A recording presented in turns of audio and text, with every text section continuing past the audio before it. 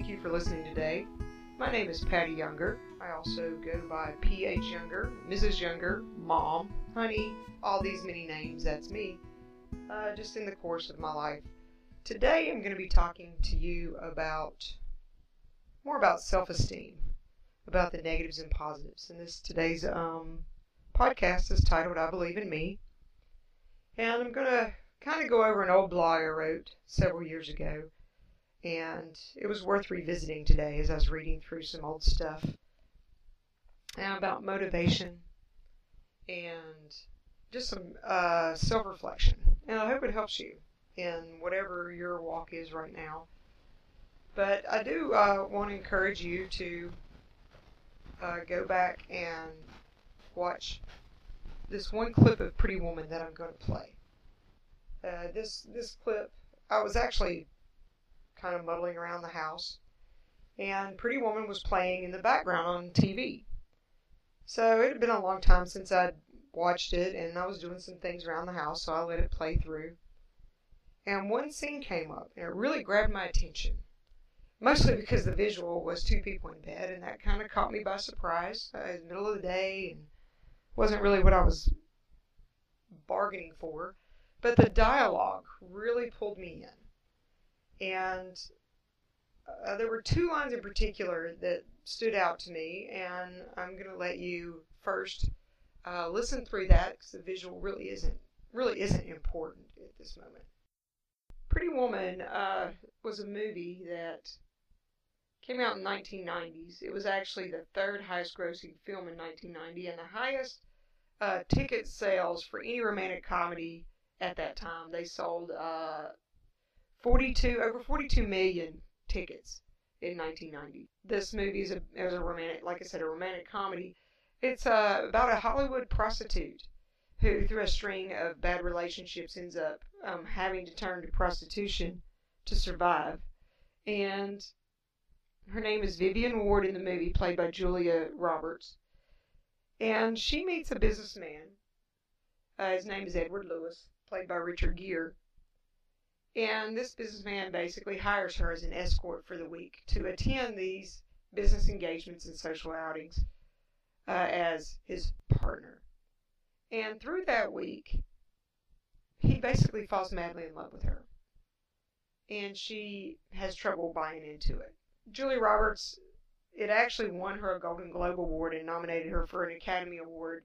If you haven't seen it, I recommend it. It's a very encouraging movie. So enjoy this clip. First guy I ever loved was total nothing. The second was worse. My mom called me a bum magnet. There was a bum within a 50-mile radius. I was completely attracted to him. That's how I ended up here. I followed bum number 3. So here I was, no money, no friends, no bum. And you chose this as your profession? I worked at a couple fast food places. Parked cars at wrestling. I couldn't make the rent. I was too ashamed to go home. That's when I met Kit. She was a hooker and made it sound so great. So one day I did it. I cried the whole time. But then I got some regulars and, it's not like anybody plans this. It's not your childhood dream. You could be so much more. People put you down enough, you start to believe it. I think you are a very bright, very special woman. The bad stuff is easier to believe. You ever noticed that?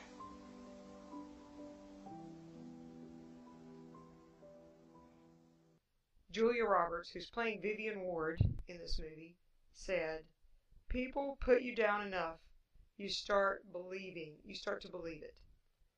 And the other line is, "The bad stuff is easier to believe." Those two things really, really stuck out to me. Almost like a pinprick or a sting. So I reflected back, thinking about my childhood, and sure enough, wow, you remember all those ugly negatives, all of those things that are said to you and hurt, things that are said, even the things that weren't even intentionally to be painful, but they stood out. Some of them, some stories in my own childhood, the things that stood out to me were the negatives. Yeah, I was encouraged to go to college. I was encouraged to do well. But I think sometimes I did those things and I accomplished things more for the bragging rights to try and offset those negatives. The things that would say, yeah, these are the things I accomplished, so that I could offset and try to break even. My merits as an artist gave me that occasional, hey, that's nice. That looks good. Wow, but that really wasn't what I was looking for. One time I even mentioned entering my high school's beauty pageant, and some of you know me, I'm really not the girly type, but I was told the way I walk, I had no chance of winning. And I will never forget that. I didn't enter. Mainly as a result of that, and I just didn't want to go across stage and have people. I didn't want to be a spectacle like anybody else out there who wants that. Um, I do want to say though, my parents were much older when they had me. Um, my mom called me the second family, me and my brother, because my two older sisters were pretty much out of the house when we were young, and so it was very difficult for them having to raise children and also grandchildren at the same time. And they're, so they're, and they came from a harder lifestyle. I am much older and than a lot of my peers, but to them, discipline meant love and bragging would only spoil a child. That it might make them soft, and life was hard, and you had to be tough. And they didn't want to spoil us. They wanted to keep us humble. So they really didn't go around bragging, or at least not within our own earshot. Offsetting that, though, they did encourage me to follow my dreams. They never stood in the way. When I asked them one time if I could go and spend a month in London during my freshman year of college, they discussed it, but they sent me. And it was the first time I'd ever been on an airplane. I remember going down to Greensboro, North Carolina, and getting on a plane and flying to JFK, and then flying over to Heathrow in London. First time ever, and I was fascinated. It was a good experience. I spent 26 days in January in London, in Trafalgar Square, mostly in a hotel, studying art and music and drama, and it was one of the greatest experiences of my life. But having said all of that, they did encourage me to follow dreams. They even had to borrow money. I did not know this at the time, but they borrowed money so that I could go. So the negatives there are not action. But as a teenage girl, that was hard to grasp. Self-motivation was hard to hold on to. So I grabbed one trait I knew I could always count on: sheer stubbornness. I am a stubborn person. Although a lot of times I will change that and call it headstrong, because I think headstrong is a much more positive word than stubbornness. People have negative connotations with stubbornness because it's normally not applied in a good way. So we'll say headstrong because that applies to more of a determination type thing. I also remember drawing on these memories of my childhood. I remember a certain elementary teacher who announced in front of the whole class. She was mad at me one day. I honestly cannot remember what it was I did wrong to make her mad. But she announced to the whole class that I was never going to amount to anything. And how I needed to grow up and someday act like a girl. I remember it very clearly. I was in the 4th grade. And I can remember cowering in my desk behind the person sitting in front of me and just sulking. And at that point, I was like, okay, I'm going to be stubborn. I'm not going to do my math homework. And for a long time I didn't. And we still had paddling at that day. I know it's a complete foreign thing to most people now, but whenever I didn't have my long division, she'd pull me up in front of the class and paddle me. Well, I'm also a bit of an attention seeker, so I didn't find that as a negative. Plus, I was sticking it to her. She didn't like it, and she had hurt me. So I was applying my stubbornness. This is not headstrongness. This is a negative thing. I was applying my stubbornness to get back at her. I was laughed at by another school official. It was actually a guidance counselor I had when I told him I planned to go to college. I didn't make the best grades and I didn't always apply myself, but I'd always talked about going to college. The day came and I graduated high school with a stellar, wonderful high school ranking of 29 out of 99, small school America, and my SAT scores were barely average. There were no scholarship offers for me. There was nothing. But I got my headstrong vibe down and went to college anyway. And the time came I had to move away from home. It was a hard year. The professors heard my accent, and I'm sure you guys have already made note of that. I do have a Appalachian accent. And my writing was terrible. My grammatical sentence structures were awful. And I was again labeled and heard negatives. I can recall my art critiques and the papers I wrote well. And I was so far behind on the very first day of school.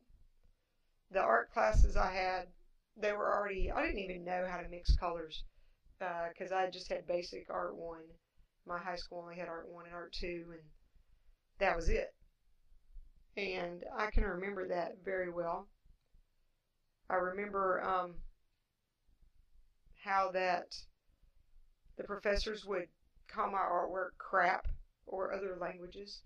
And my English professor even said once that he could tell exactly where I was from by my poor paper writing skills. I would get people to proofread for me, and sometimes they would help me, and then sometimes they would say, this would be easier if you just started over. And every now and then I would believe them, and I would start over, and I would start entertaining all these thoughts that I'm dumb. And when I got tired of feeling so dumb, then I would stubborn up and I'd dig in again, and I would really work hard for weekends trying to catch back up. And this was a cycle. This cycle followed me all the way into my career as a teacher. And the education vocabulary is like lawyer speak sometimes.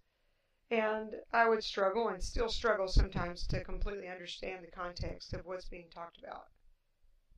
But the bulk of the matter is that this negative thought that I'd entertained had become embedded, like a festering sore that you can't get rid of. And sorry if that's like a little too gross for everybody, but the first thing that helped me pull out of these cycles, one of them was I fell in love. I actually ended up marrying a man who never put me down or ever made me feel less than an intelligent and completely capable woman. One that is complete, and in our marriage I feel like I've been made complete. But living with that day to day where you're never treated like an idiot makes a big deal. It's a huge deal. And if you reflect back to that Pretty Woman clip, that's all that Vivian Ward had known were a string of losers that she had gotten involved in.